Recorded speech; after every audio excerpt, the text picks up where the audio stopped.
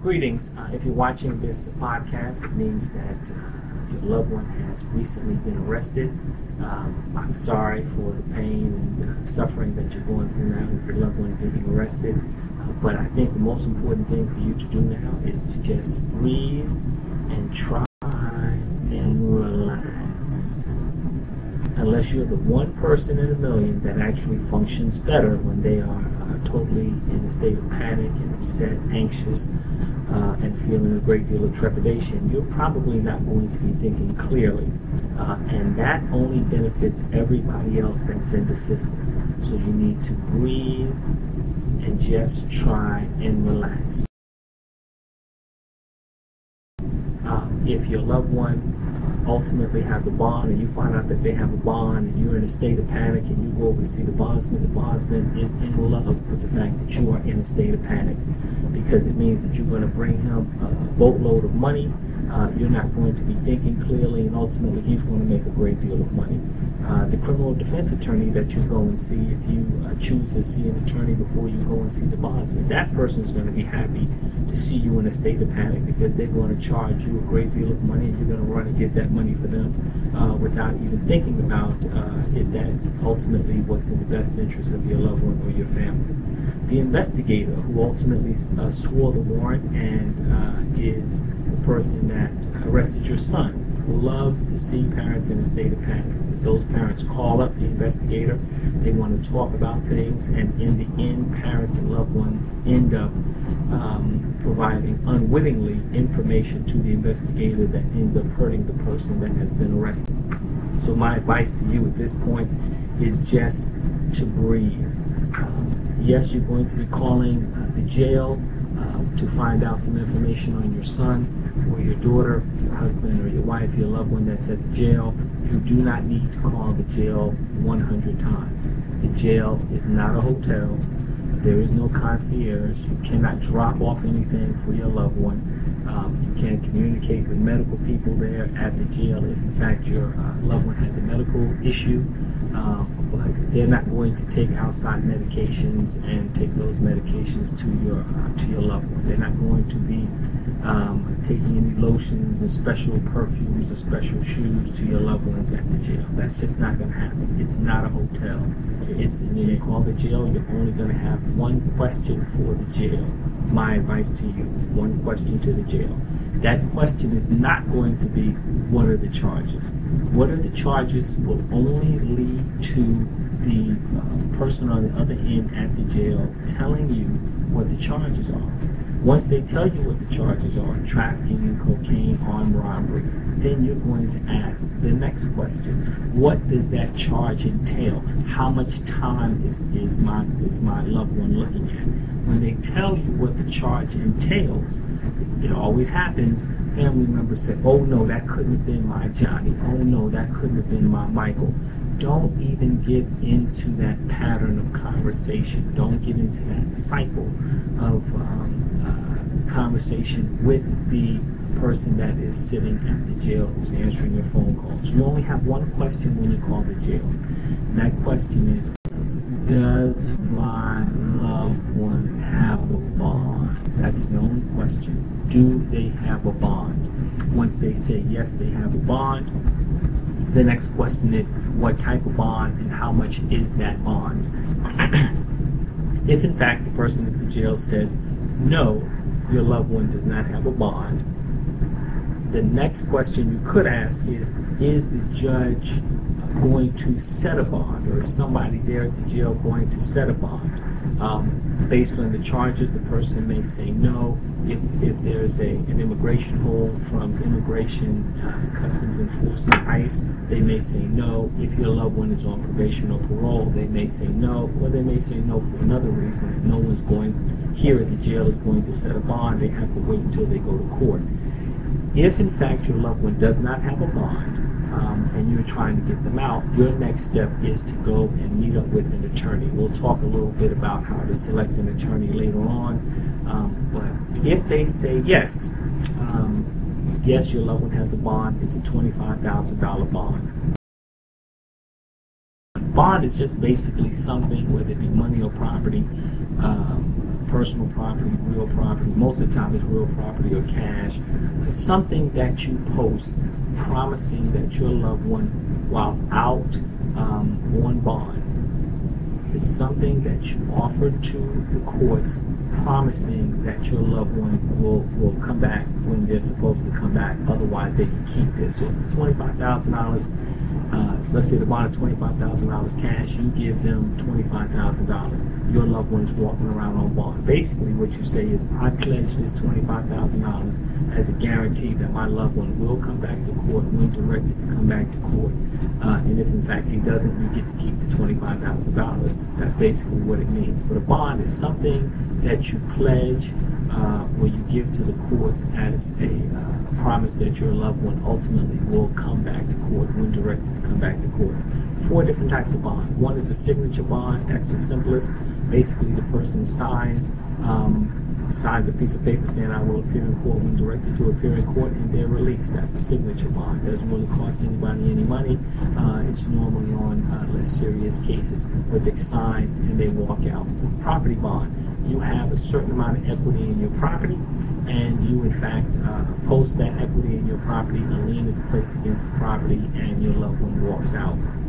A cash bond is exactly what it sounds like. You bring all cash, you drop it off there at the sheriff's office, and your loved one walks out of jail. The last, I think, and most frequent type of bond, especially because a whole lot of people don't have $25,000 burning a hole in their pocket, is going to be a bond through a bondsman. Bonds through a bondsman means the bondsman is normally going to post 88%, whereas you're posting like 12%. So if you have for example, a $10,000 bond, you're normally going to pay the bondsman about $1,200 or $1,300, and the bondsman is going to post the other $8,700 in order to guarantee that your loved one will appear in court.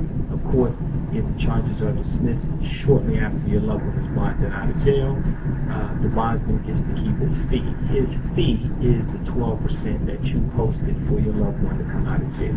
And the bondsman's guaranteeing ultimately that your loved one will be in court. If they're not in court when they're directed to be in court, the bondsman has to hire bounty hunters to go and hunt your child down and bring back into custody, so that the bondsman doesn't lose his 88% that he posted on your loved one's. If your loved one has a bond, and you know what the bond amount is, the first question is, can you make a property bond? Can you make a property bond?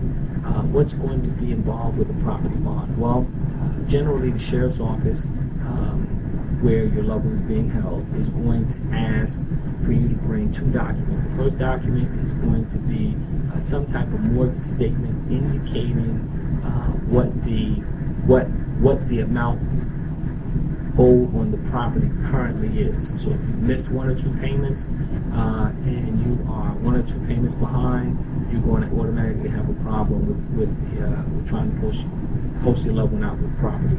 You need to have a current tax statement indicating what the value of the property is, and of course now in 2010 a lot of people's properties have dropped in value, but you need to have a current 2010 a current 2010, so I say 2010, but you need to have a current tax documents which will indicate what the value of your property is. Then you need to have another statement, which is normally coming from your mortgage company if you have a mortgage on the property, which would indicate how much is still owed on the property. The difference between the value of the property and ultimately what is owed on the property is equity in the property. In the county where I work, just north of Atlanta, the bonds scheme is 1 for 1. What's that mean? If your loved one has a $25,000 bond, you own a property worth $125,000. You owe $95,000 on that property. You have $30,000 in equity. The bond is $25,000. You can sign your loved one out of jail on a property bond. As you go further south in the state of Georgia, you might hit a 2-for-1 scheme or a 3-for-1 scheme. What does that mean? That means that if in fact your loved one has a $25,000 bond, you have to post in a 2-for-1 scheme $50,000, on the 3-for-1 $75,000 in order for your loved one to bond out of jail. And so you're going to need to find out what the ultimate property, what the bonding scheme is in a particular county that you're in, where your loved one has been arrested. Once you figure out, hey, I might try to make a property bond. Let's say you have no equity in your property. A lot of people during this economic times are upside down in their property. It means they owe $145,000, but every appraiser that comes out says that the property is at $105. Well, you can't use a property bond. You may not have the cash, $25,000 in cash, if that's the bond amount, to actually post a cash bond. And the charge may be a little bit too serious for your loved one to do a signature bond. Well, then you got to go see a bondsman. You have a bond, so you won't necessarily have to go see the lawyer first. You can go and see the bondsman first. Know this: every place is a little different, but generally, if you're talking about $10,000 and under, the bondsman can charge you up to 10%, which means you have to bring $1,000 or a $10,000 bond in order to pay the bondsman his fee, and he'll agree to go on the bond for an additional $9,000 or 90%.